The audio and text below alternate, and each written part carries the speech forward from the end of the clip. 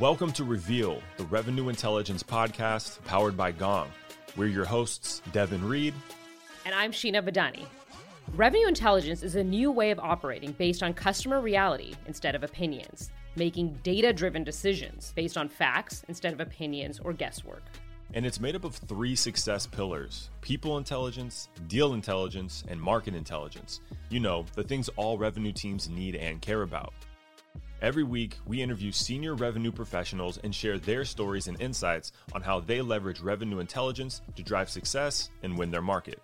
You'll hear how modern go-to-market teams win as a team, close revenue with critical deal insight, and execute their strategic initiatives, plus all the challenges that come along with it. So, Sheena, you were on vacation last week. Well earned, well deserved. But I know that you weren't completely on vacation because we had really big news come out last week. Do you want to share it with the folks? Yeah, it was a really exciting week. We are thrilled to announce our Series D. We raised $200 million at a $2.2 billion valuation. We are thrilled about this milestone, but more importantly, it's really just setting us up for what's next. It's enabling us to continue to add value to our customers, to help get revenue intelligence out to more and more people, and really just hone in more on innovation. So it's really exciting. If you are looking for a new gig, Gong is hiring across the board, so please check it out.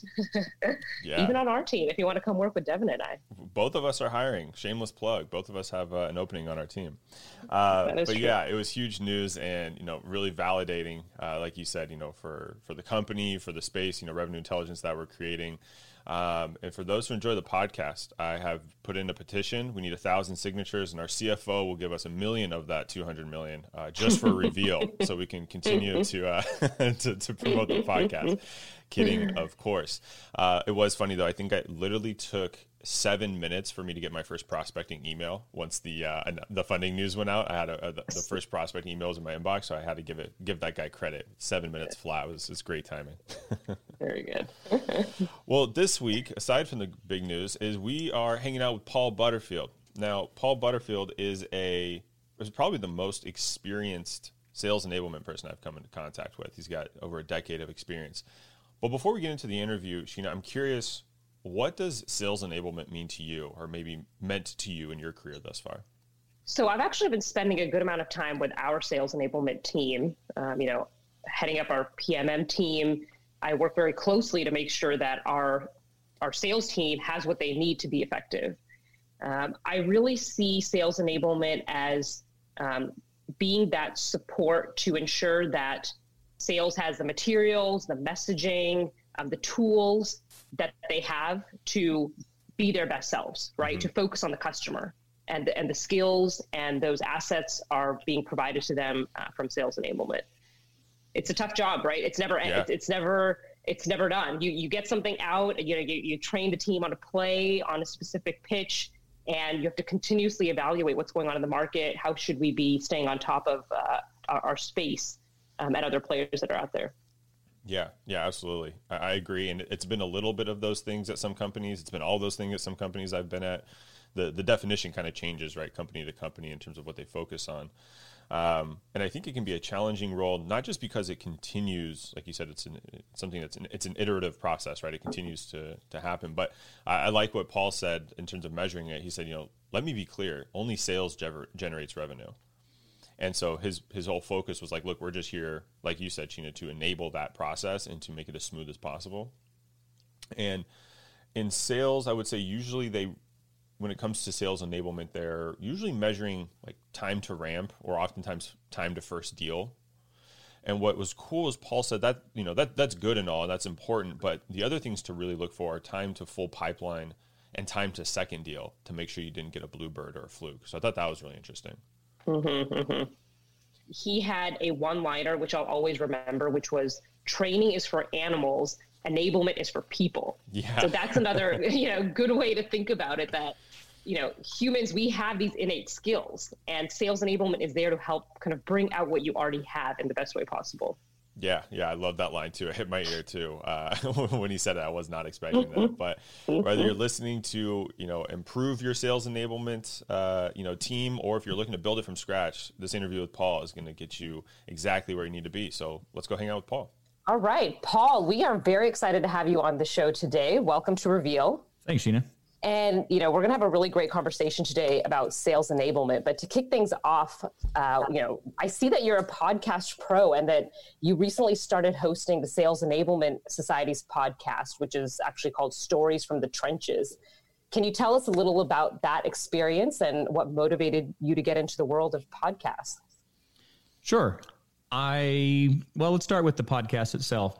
So the podcast as a communication arm of the Sales Enablement Society has been around for probably a year and a half before I took over as host. And the idea is just what the title says. It's to meet with sales enablement practitioners, small companies, large companies, globally as much as possible, and find a variety of things that the sales enablement community are dealing with in general. And these are folks that we look for that have succeeded. They figured out maybe a new way to attack it, or they've just got a lot of history of success in tackling that problem or issue. And then we just unpack that on each episode. So the one that just released today is with a woman who is one of the leading experts or at the front of thinking about how women in sales need different enablement than men in some cases, and how can we best enable them to be in that top 1% club. And so that's just an example of the kinds of things that we explore.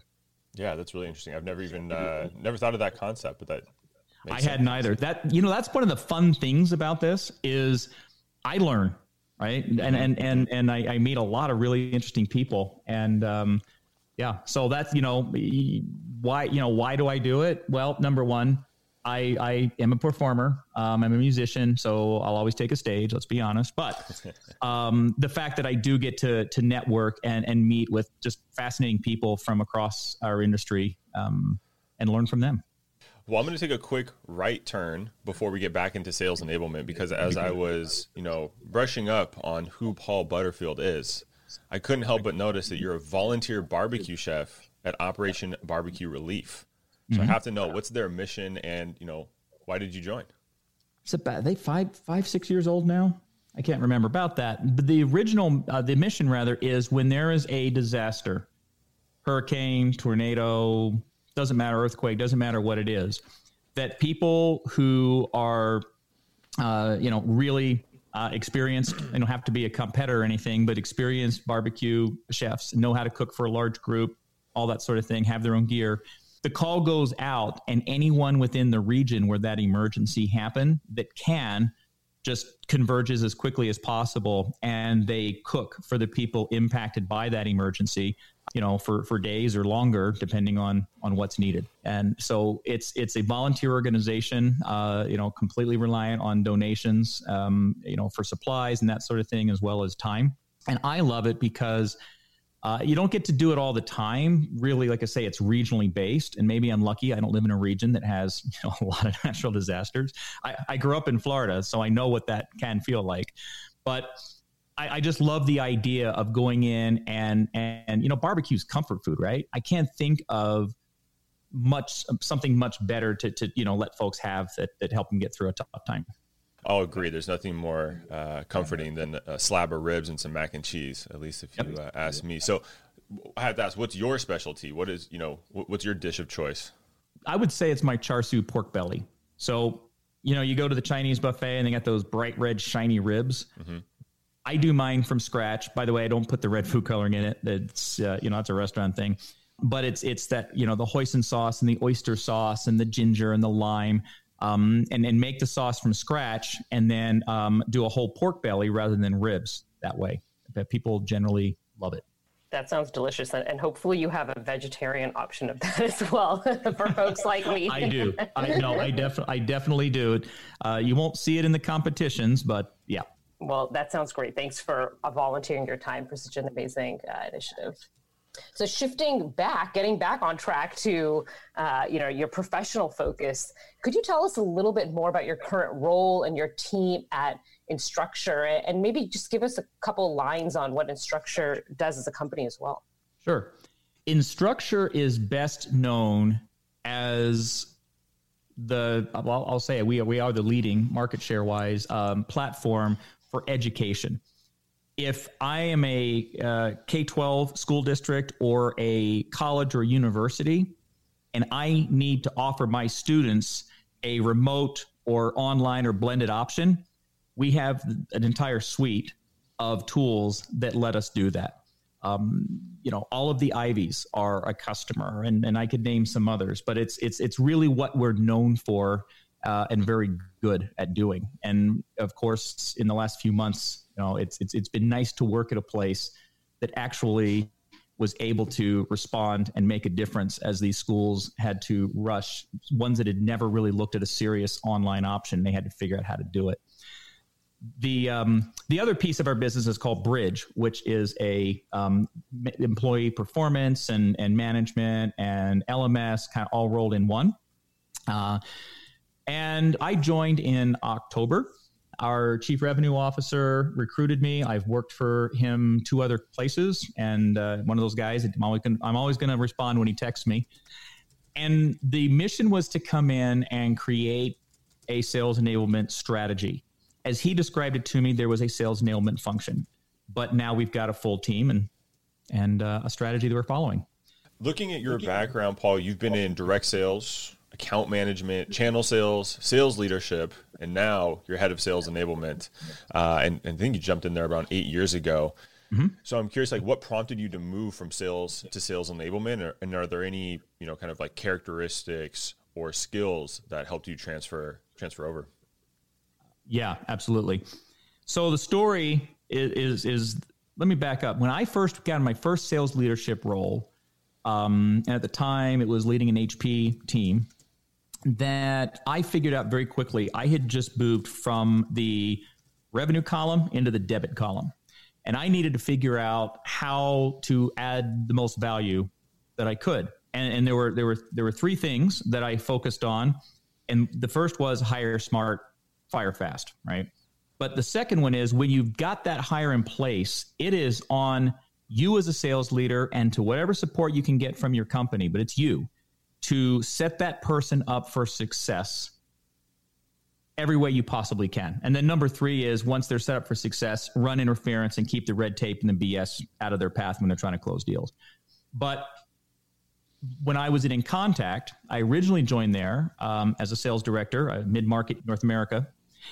And I think I was about a year and a half into that, and we changed CROs, EVP of sales.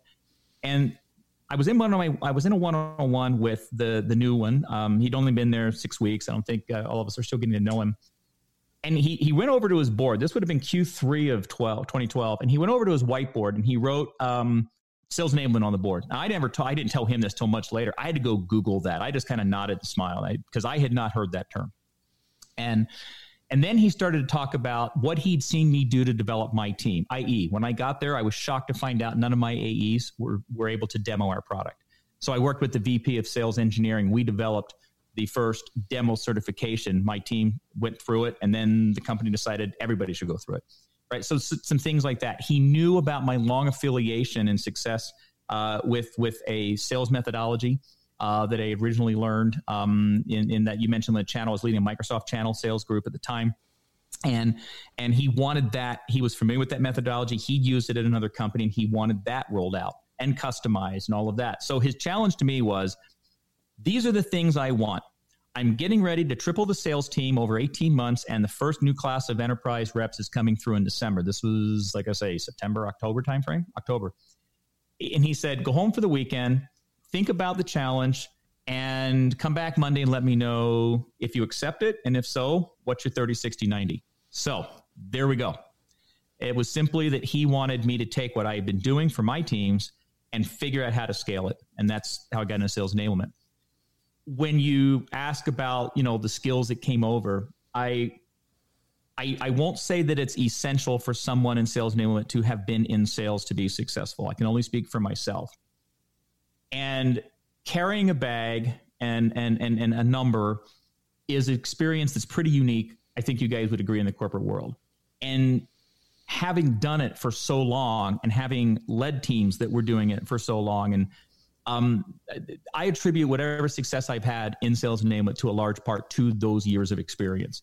Because I don't know how, I'm not a trainer. I am not a L&D person. I'm not an instructional designer. Never claimed to be any of those things. I've had to learn some of this stuff, but I'm a sales guy at heart. And I only know how to think about sales enablement activities in terms of how it's going to impact the revenue. That's really interesting, especially when you were in that first sales enablement role. You really got to define what sales enablement meant for your company and for your team. You really defined what the philosophy and the strategy was going to be.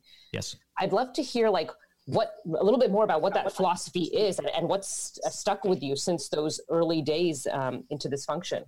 That's a great question. I did a lot of deep diving into what the sales enablement world, and of course it's evolved a lot since then. But at the time, I discovered very early on folks like Roderick Jefferson, who has been someone I've learned from so much over the years.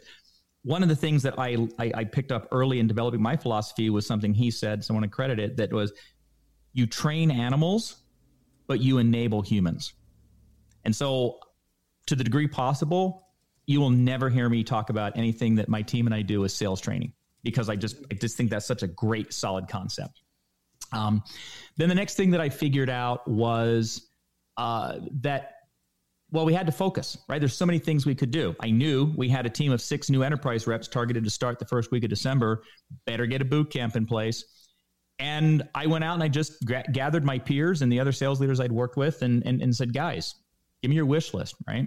And I really just evolved as I learned. It was really just doing a lot of reading and a lot of asking and a lot of listening.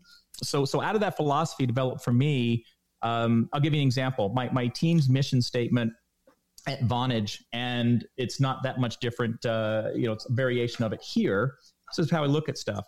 That our mission is to enable sales teams, support teams, and channel partners with the methodology, process, knowledge, skills, and tools to differentiate by how we sell and win.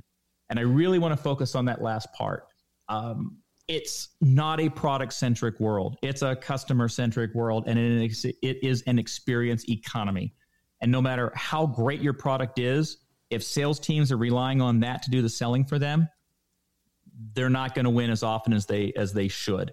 People want an exceptional experience. And so at a high level, that's what my team is enabling our sales team to do. So Paul, tell us a little bit more about this customer-centric selling approach. It was on our list of questions and you just mentioned it. So can you tell us a little bit about that and how that's played a role in your sales enablement philosophy? Absolutely. As I said, it's a methodology I was introduced to. In fact, it launched in the early 2000s. I think it was the summer of 2002 that Microsoft brought a whole bunch of us up to Seattle. And we were in the W downtown and took us through. We went through the 3.5-day workshop with one of the co-founders. And in fact, Macmillan was still in the editing stages of the book at the time. So this is something that's been pretty deeply ingrained in me. And I don't want to make this too much a commercial for the methodology, but my personal experience first was it beat the others. And I'd been through some world-class. HP had brought in some amazing folks to do training and that sort of thing. But the problem always was that you'd get all pumped up, you'd go back to work Monday morning, and you had to sit there and figure out, how do I actually apply this? And most of the time, that's not easy. And the end of the quarter's coming. And so most people just default to what they know because they got, like I say, they're chasing a number. This methodology actually had persona-based, this was stuff the salesperson didn't create, but persona-based discovery playbooks, tools for actually tracking opportunity, velocity, and control. Yet at the same time, you're mapping to the customer's buying process and their journey without giving up control. It's kind of cool because it's a better experience for the customer, but you forecast more accurately and your stress level goes down and you win more often. And so when I later joined Intuit, it's one of the things that when I was recruited there that they noticed on my my LinkedIn profile probably and talked to me about. So we did it there. That was a direct sales team. And when I got hired at InContact, we were using another methodology, really more of an approach at the time. And then, as I said, when that new EVP joined, he found out I had, and over the time, I was lucky to be mentored by one of the co-founders of CCS. And so had a very strong relationship there and access to some great knowledge. And so that was part of why Bill asked me to go into sales enablement. He said, look, I know you know how to use it as a sales leader, but go, I want you to go figure out how to customize it and then lead an implementation. So it's really been ingrained for so long into how I think about sales. So when I look at my sales enablement, to come back to your question, if you go back and listen to the mission statement that I read you, that's where that's coming from, is being customer centric, aligning to the buyer's journey without giving up control and offering an exceptional experience. When you say aligning to the buyer's journey, I think a lot of people either think they do it or maybe they actually do it, right? But I think it's something that like sales teams are consistently trying to get towards. I hope so. What are some of those, like, okay, once you start aligning to the buyer's journey, you should stop doing X and kind of start doing Y? Basically what I'm getting to, there's like some commonalities in terms of like, hey, when we start to apply customer-centric selling to teams, there's a couple of these common things that we need to start prying away from or start doing. Sure. The first thing I'd say, and I think I agree with you, that teams, sales organizations have started trying harder to work with the customer and think about their point of view. Most of the time I was growing up in sales, we talked about how are we aligning our deals to our sales methodology or our sales process in Salesforce. And guess what? Customer could care less, about that. That's not their problem. Right. And so that's the first thing. If you're not already thinking that outside in way, then you need to start doing that. You need to have between sales and marketing, have a very strong understanding of who your buyer personas are and what are at least 3 significant challenges, business outcomes, whatever pain points, whatever you choose to call it, that they deal with consistently enough that you can prepare that persona-based messaging for your SDRs and your sales teams to take in, because that allows them to start connecting right away with the individuals that they're talking to. I think you guys would agree, you have a very narrow window as an SDR or a salesperson to establish yourself as someone who's authentic, who's actually competent and worth spending time with, and can maybe enable them to do something that they haven't been able to figure out for themselves.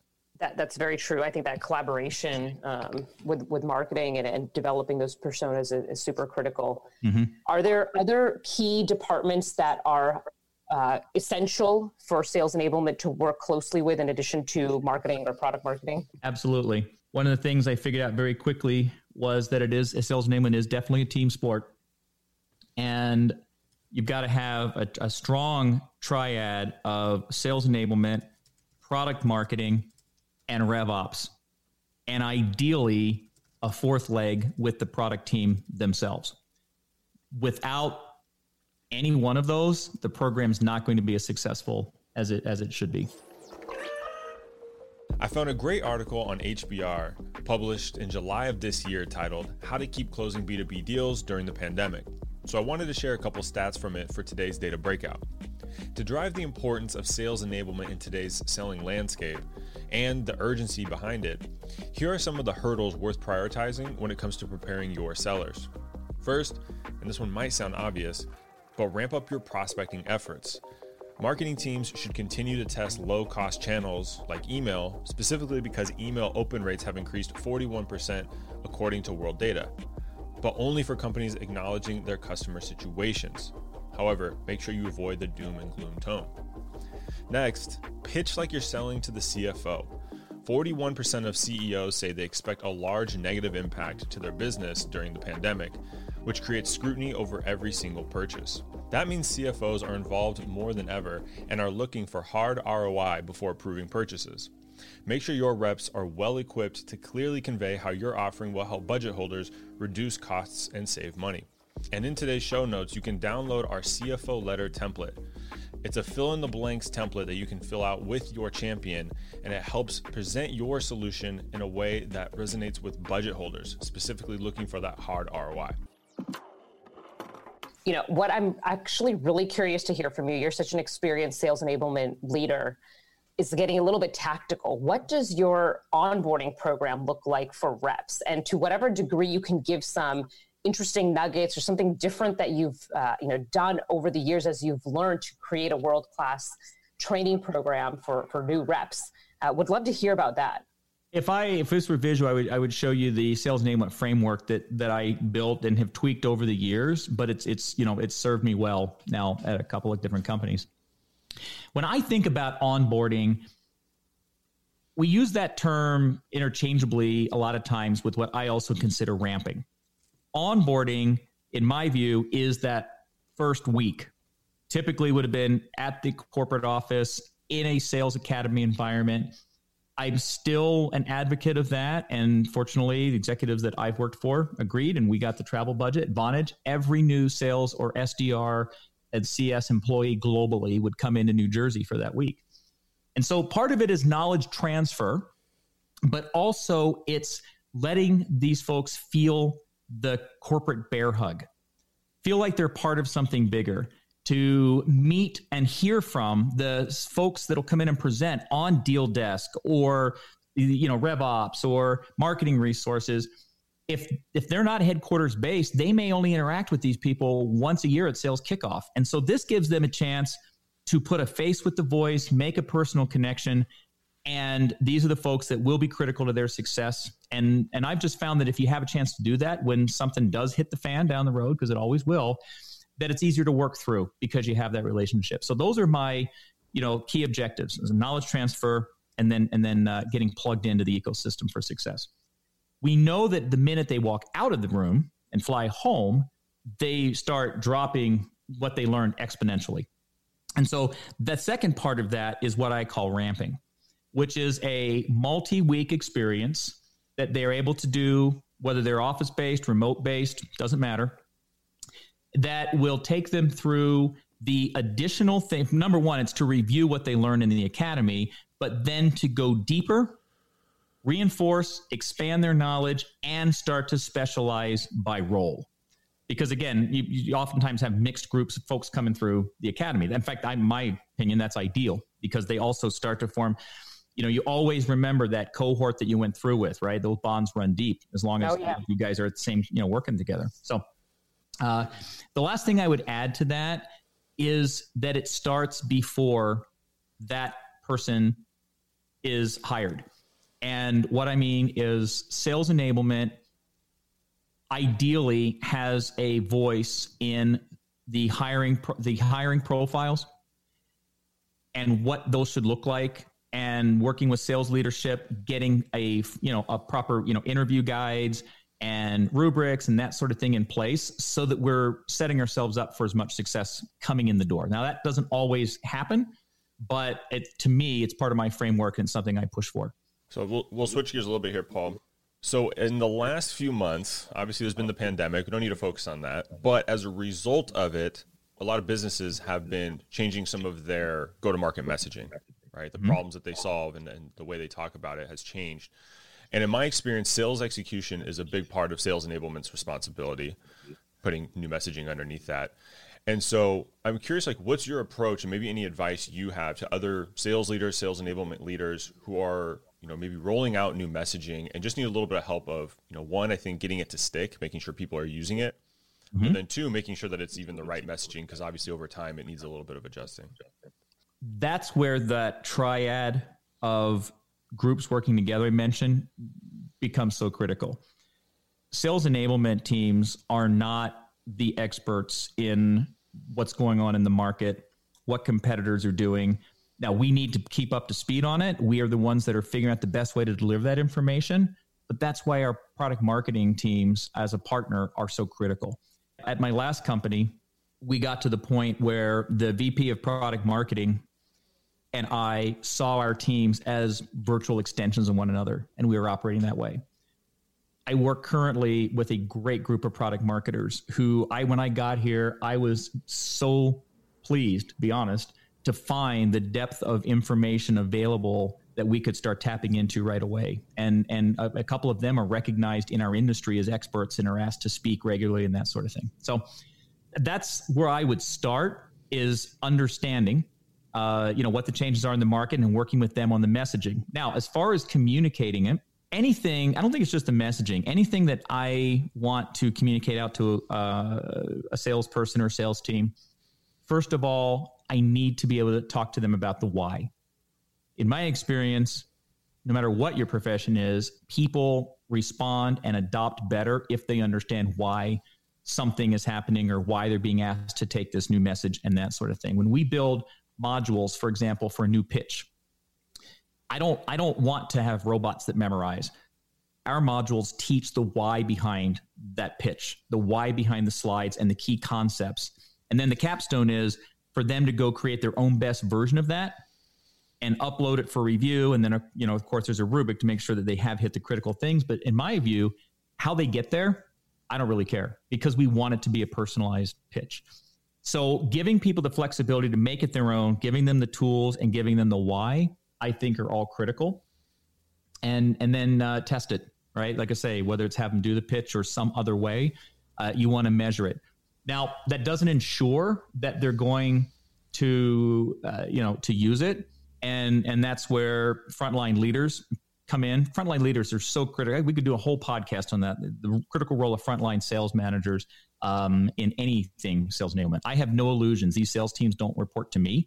And it doesn't matter how great my team and I do. We've got to start with the leaders and help us take it out.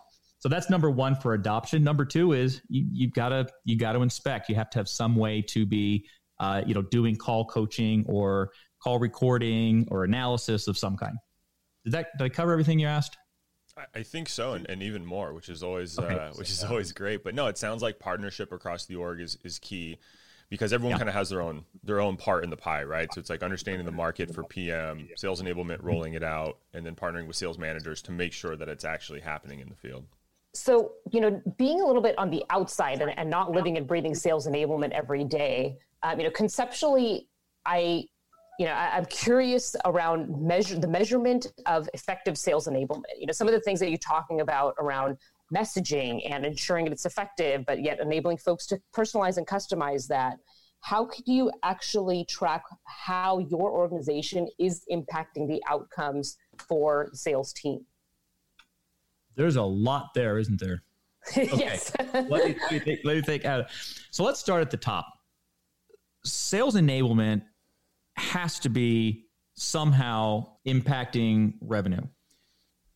No one has time for training for its own sake. One of the commitments I make publicly at every company where I've done sales enablement is, and I'll say this to sales teams, guys, we will never ask you to step away from selling unless your leaders and myself truly believe it's going to make you more dangerous and more money when you get back in the field.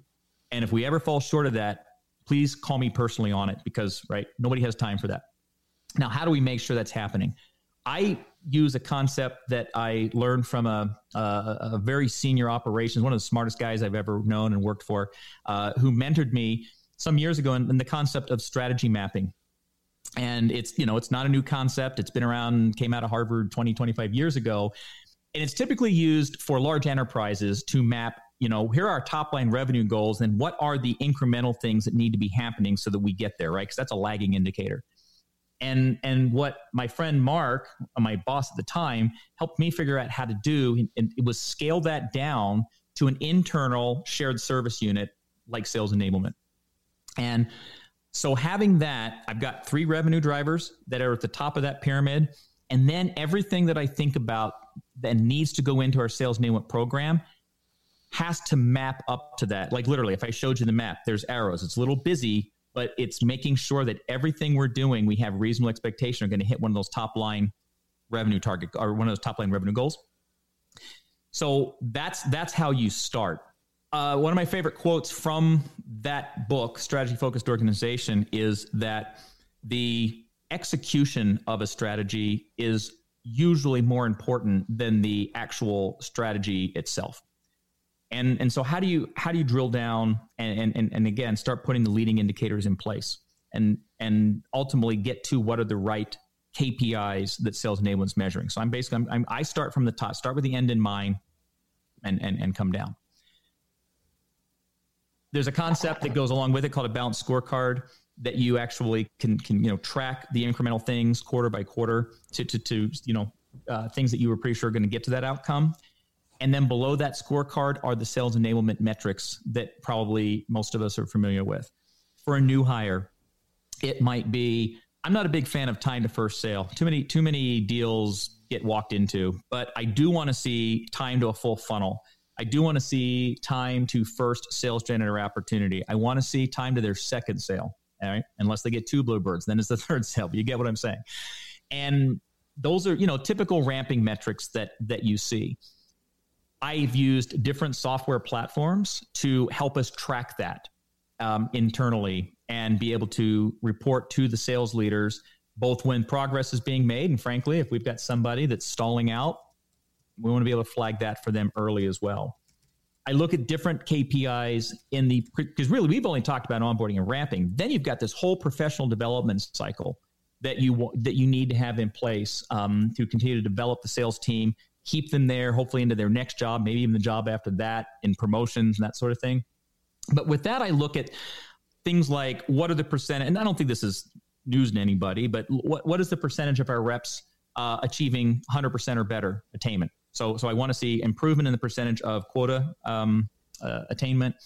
I want to see, in the last 2 companies where I worked, cross-selling. We had a platform, and our salespeople, and this, we're working on this now.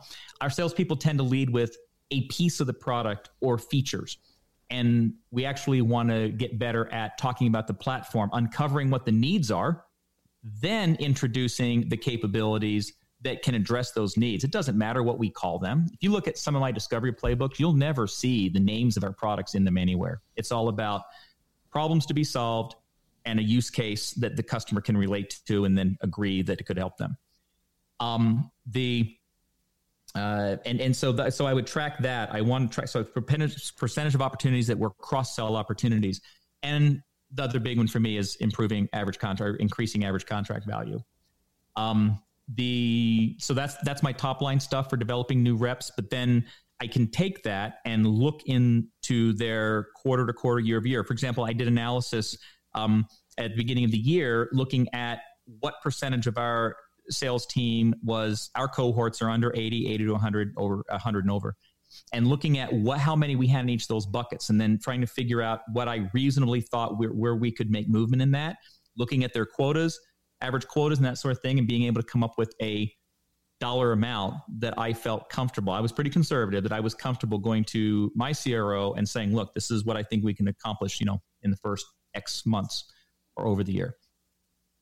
So but you notice everything in there ties back to my boss's number. So yeah, 100%. There were some interesting nuggets in there that I hadn't really thought about before, like time to full funnel, time to the second sale, some of the nuances in there. That was really interesting. Have any of these metrics or focus on some specific metrics changed, in the last few months while we've, with the COVID impact and all? Yes, but I'm sure a lot of it has to do with the industry I'm in, and probably even the industry that I came from. I spent a long time in communications as a service and contact center, contact center as a service. And they're probably being impacted the same way. Our inbound SDRs were overwhelmed within the first few weeks, by the first week of April, probably. And so our outbound SDRs all just started taking inbound calls. So that has created a challenge if you're trying to track metrics on a baseline. To be honest, the baselining that I did with shout out to Jacob and RevOps, because his numbers made this possible. It blew up. Right now, how quickly somebody would ramp in our current sales environment, and frankly, that whole thing of shifting, my point forecast on shifting people from under 80%, et cetera, right now it's just it's all blown up, right? So we know that's not going to last. We know that we're going to have to get back to having more of a bell curve in the sales reps that are achieving and overachieving. But right now, they're all doing really well. And so that's probably the biggest change for me. Us here personally dealing with this is like I say, the numbers are kind of silly right now in a really good way, but silly.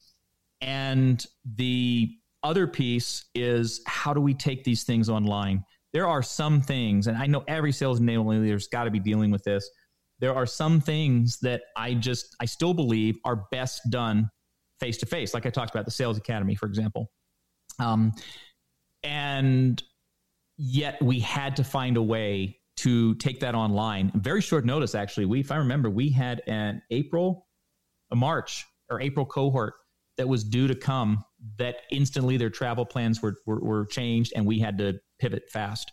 We're still figuring it out. The team has done a great job. I'm proud of what they've put in place, but we're honestly still figuring it out. In fact, several guests since February on the podcast have been to talk about how they're finding ways to do this in new and different and impactful ways. You have covered a lot, Paul, and you have shared a lot of good insights. As we wrap up our interview, I'd love to hear for the sales and enablement professionals listening. They might be trying to find like that one or two thing they should really focus on. So do you have any advice, like in terms of priorities, like what these professionals should focus on for the rest of 2020? Going back to what we talked about a few minutes ago, Devin, if they are not currently aligned, their strategy rather is not aligned to revenue impact, that would be priority one, is figure out how to do that. I am happy to, I'm on LinkedIn, and I'm happy if I can give back and help anybody figure out what I had help figuring out, years ago. But one way or another, you got to get there. Your executive sponsors and your sales leaders will look at you and your program in a completely different light. And in the current economy, it's even more critical to be able to show that correlation to revenue. That would be number one. If you're already doing that and feel pretty good about that, then I would say it goes back to figuring out how to create the best possible hybrid learning model for ramping new employee development, existing employee development and that sort of thing. Like I say, we haven't figured it out all the way. I learn new stuff all the time, but we don't know what the new normal is going to be. I don't think it'll be what we're in right now forever, but I don't know that we're all going to be jumping on planes and flying around the way that we used to. And so I'd say that's the other one that we all need to be working on. So Paul, we love to ask all of our guests the same question, because we get to hear a wide variety of responses here. How would you describe sales in one word? Is problem solver one word? Probably not. We'll throw a hyphen in there and make it count. Throw a hyphen in there, yeah. Because that would be my honest answer. Sales is not the art of persuading and convincing and overcoming objectives. And I'm not saying you're not doing those things indirectly, but to be consistently successful, that's what you're doing, is you're understanding the problems and helping your prospect create a vision of how some capability your product offers will help them overcome those problems. I love it. Well, Paul, it was so wonderful having you on the show today. You have so much knowledge on this space. Appreciate you dropping a lot of insights here for our audience. All right. Thanks. This was a lot of fun. Thanks, Paul. If you've listened this far, I'm willing to bet that improving your sales enablement function is top of mind. Good on you. Your team will thank you. If you're building this team from scratch or looking to elevate your existing team, you're going to want to have clear goals and ways to measure their impact. So here are 3 ways you can measure your sales enablement's impact, aside from the few that Paul shared earlier today. First is talk time. This metric looks at how much time reps spend in meetings with buyers on a weekly basis. This often gets put on the shoulders of reps, but if you peel back the layers, this is something that sales enablement can have a strong influence on. Ensure you're setting your team up with effective discovery questions and conversation starters for every step in the sales process in order to get the prospect talking. Next is talk track adoption.